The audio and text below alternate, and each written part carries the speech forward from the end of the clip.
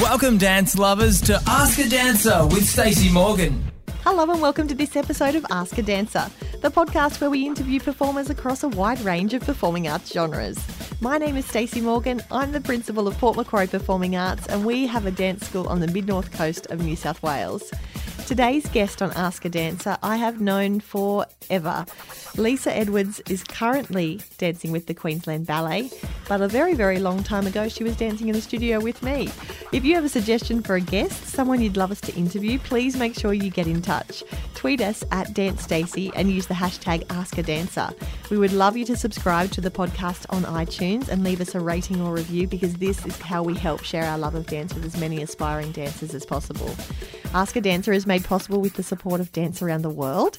Dance Around the World are the dance tour specialists, and they provide dancers and dance studios with the opportunity to see their name up in lights all over the world. If you would love to dance down Main Street in Disneyland, perform in Hollywood, take class with Abby Lee, Dance Around the World are the people that can make that dream a reality. So get your dance teacher to get in touch with Roz and the awesome staff that she works with at Dance Around the World. You can reach them at dancearoundtheworld.com.au. Thank you so much for tuning into this episode of Ask a Dancer. I'm really excited to talk to Lisa on the phone. It's been quite a while since we've seen each other, and so let's get her on the line.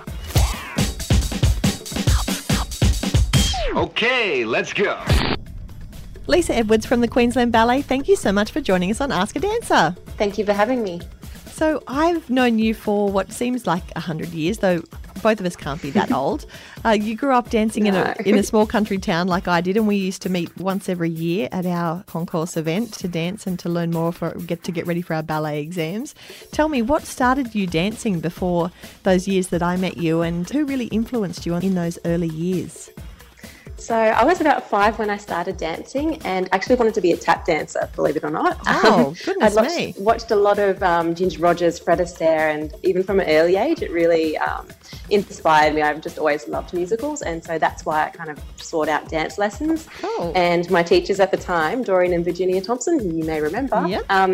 they guided me into doing ballet just to get that good basis for a technique there. So I started off then doing the ballet for a little bit. Then we added tap, jazz, national character, a bit of song and dance, a bit of everything. So yeah, just to get that real basis there. And it was, from those musicals and Ginger Rogers that I really wanted to be a dancer. I had no idea that you were so well-rounded, a triple threat. Yeah, nearly. I actually did. I did my advanced tap. I think I was at about 15. So Awesome. So how did you know from studying everything? When was the moment that you went, okay, well, ballet might really be the thing for me? Yeah, I think if I try to think back about it, it was probably when I was around 13 years old and, had done sort of more of my higher level exams and had started doing a few competitions here and there, and with Doreen and Virginia travelling to Sydney and doing a couple of bigger competitions there, sort of getting a bit more exposure to the dance world and just seeing where I stood amongst the level of dancers. Yep. They were always quite very open about, I have talent, but then, where do you go from there and how do you develop that talent and use it to its best ability? So it was really good for me coming from a small place like Dubbo just to sort of get out there and see what it's like, because, when you're going, you sort of become the small fish in a big pond when Absolutely. you go to somewhere like Sydney. So it was crazy. You'd be doing the Sydney Stedford and be 70 people in a section and they're all from Sydney suburbs, and then you scroll down the list and it's like Dubbo, and then it just keeps going with Sydney suburbs. So it was very eye-opening for me just to be in that environment, and also, I guess, an introduction to a bit more competitiveness. Yep.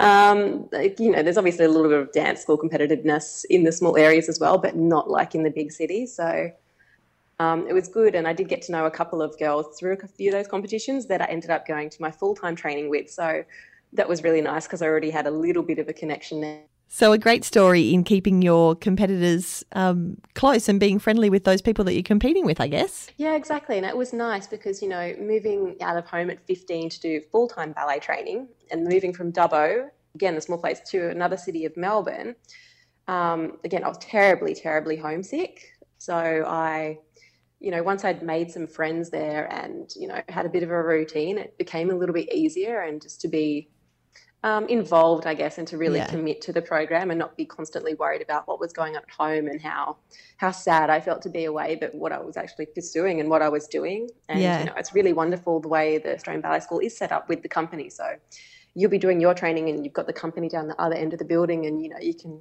poke up to the windows and have a little look and see who's there, and all these other idols I'd watched on my video when I was growing up. Yep, the VHS we borrowed from the library. Heathcote. Yeah, exactly. Yep. Just you could see them all there, so it was quite fascinating just to be there. And actually, it was in my third year of training that I did a little bit of extra work with the company, just kind of sitting at the side of the stage. But I really remember it was February in 1999, and so my now boss, Lee Chun Sing, was doing the lead in Don Q, and I was like sitting on the stage watching him at the time. So Wow. It's just really funny now when I've told him that story, that it's just come back to that, and that's the ballet world is so small and everyone's connected in some way or another. Yeah. So you did 3 years, you left Dubbo to go to Melbourne, 3 years at the Australian Ballet School. What was the next step after that?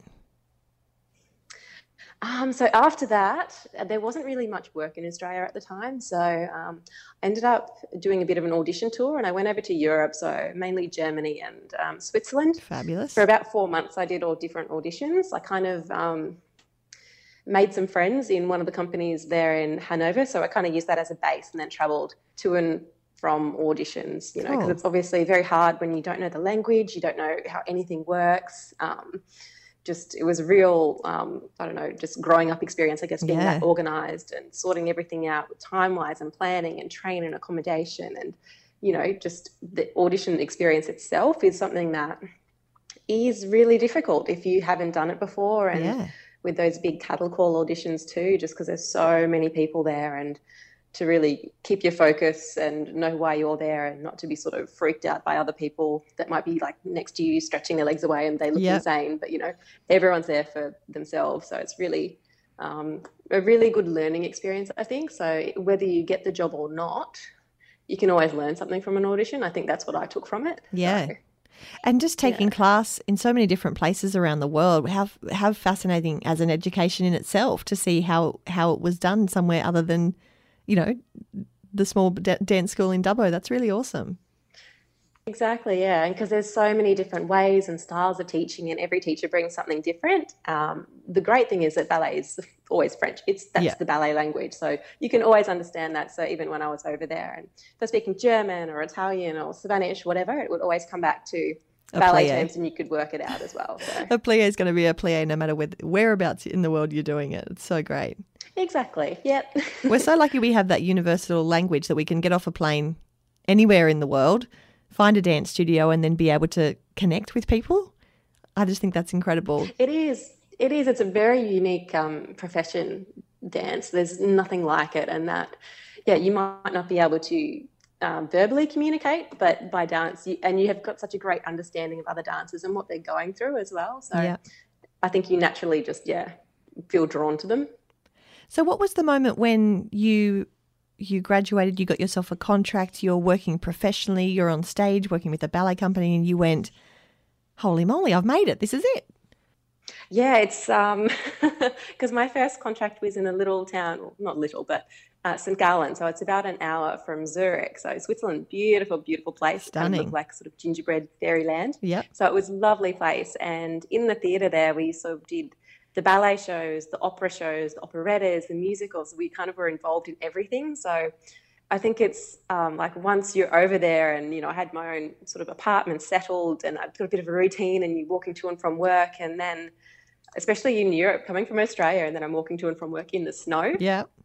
And you're just walking into the theatre, and you're like, it just all of a sudden, magic. Yeah, it does dawn on you that this is your full-time job now, and you're so lucky to be able to do it. And I know it's very unusual, I think, because you say job, but it's not really a job because it's something you want to be doing. Oh, absolutely. And aren't we lucky to be able to have a profession that mixes so well, that's a lifestyle? Exactly, and that's exactly right. It is a lifestyle. So it's more than just your 9 to 5 or 10 to 6. It is a complete lifestyle. You live it, you breathe it, you sleep it. It's everything. So from how you look after yourself in the morning, what you want to do after work, what you're doing on the weekends, you've always got that in the back of your mind. Taking care of your body as well. So dancers like to play hard. they like to rest hard as well. So Yeah. downtime is really important. So Absolutely. for recovery. So speaking of taking care of your body, you haven't, like most professional dancers, you've had your fair share of injuries.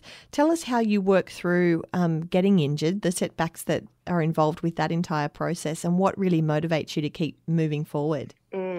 Yeah, there's always it's always going to happen, with elite athletes and people like ballerinas, because they are elite athletes, that you will get injured, whether it be accident or just wear and tear or, just little niggles. So I think depending on what it is, the hardest is to deal with is the long-term injury. Yeah. I've got a little bit of experience in this area. I'm actually going through quite a long rehab at the moment. So I'm about 4 months into a 12-month rehab. So Wow.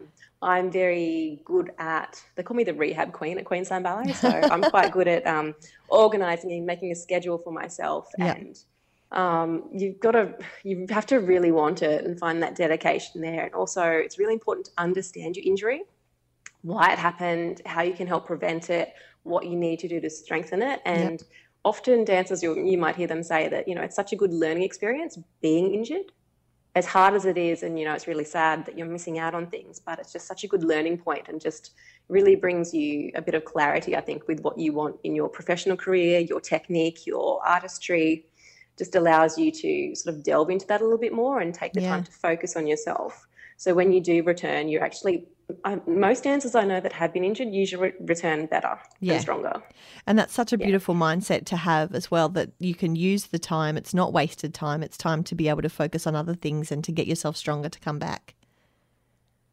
Absolutely. And it's really important to keep active and not just dwell on it, because, these things happen. So I think for me what works is, especially with something like this, I would set myself weekly goals, be going through that, and, then there's so many different phases throughout the rehab of different goals you're ticking each week, and reward yourself. Go out for a movie, get a nice meal. I like to buy myself some Pandora jewelry every now and then if I've achieved a certain goal. It's just, Nice. all those little perks, just acknowledge the achievements you've made and the small steps you've made along the way, because, that all adds up to that big journey at the end. Great. And can I ask what might be a iffy question, and it's okay if you can't answer it, but how supportive is the company when you do go out injured? Because obviously there are roles that you've been cast for or people have had you in mind. Do they replace you with somebody, or do you go on leave? How does that work? We're pretty lucky. I've been supported by 100% through all the staff here. We do have more than one cast when we go on for performances. So for me, for example, this happened before a double show day. So, they were able to reshuffle it and work it out. So it makes it a little bit harder on those dancers. But then, then they go into planning mode and, work out the rest of the season. So for me now at this stage, we kind of make a game plan so they know how long you're going to be out for and what they can expect you to be returning to. Yep. I'm very lucky that they are supportive, and we've got a great medical team here. So, I'm having physio a couple of times a week. I'm having Pilates, and, we've got our own Pilates studio and gym equipment here. So, I've got so much to work with as well. So it's very, very guided and specific rehab, and because it's in their best interest to get me back. Absolutely. So that's why we all kind of work together towards that same goal, I guess. That's really good to hear you have such a strong support network behind you. Awesome. Do you have, when it comes to roles that you have danced, do you have any roles that stand out in particular that you love, that you would love to return to, or any roles that you have in the back of your mind that you haven't explored yet that you like to? Yeah, I think every dancer does. I think a really special one for me was 2013. It was just after I got promoted, and I got to do two roles I'd always wanted to do. I did Queen of the Willies in Giselle, which was a bit of an evil character, which I don't usually get to play evil. So that was delightful. But then through to injury with some other of the principal dancers in the company, I ended up doing Giselle as well. Oh, wow. So, but that was because I was actually only understudy for that. So, but we had quite a few people go out during that season, and I found out about 5 days before, and then I was on. But again, I'm quite a diligent person, and this is why understudying is so important, because you never know what's going to happen. So I knew it. They rehearsed me for a few days, and then I went on and ended up doing kind of the last 3 shows of the season. So that was a really special moment for me, because that was my first sort of full-length ballet in the lead role. Yep. So I'll always, I can just remember that really clearly and just what it felt like being on stage and how special that was. And Giselle was the first ballet I actually saw at the Opera House when I was about 12, I think. So even better. It was really, I know, it was just a really special moment for me. Yeah. I mean, obviously there's all the other big classics like, Swan Lake and Romeo and Juliet and Sleeping Beauty, and I do love all those. And there's a couple of roles in there that I would love to try that I haven't had the opportunity to yet.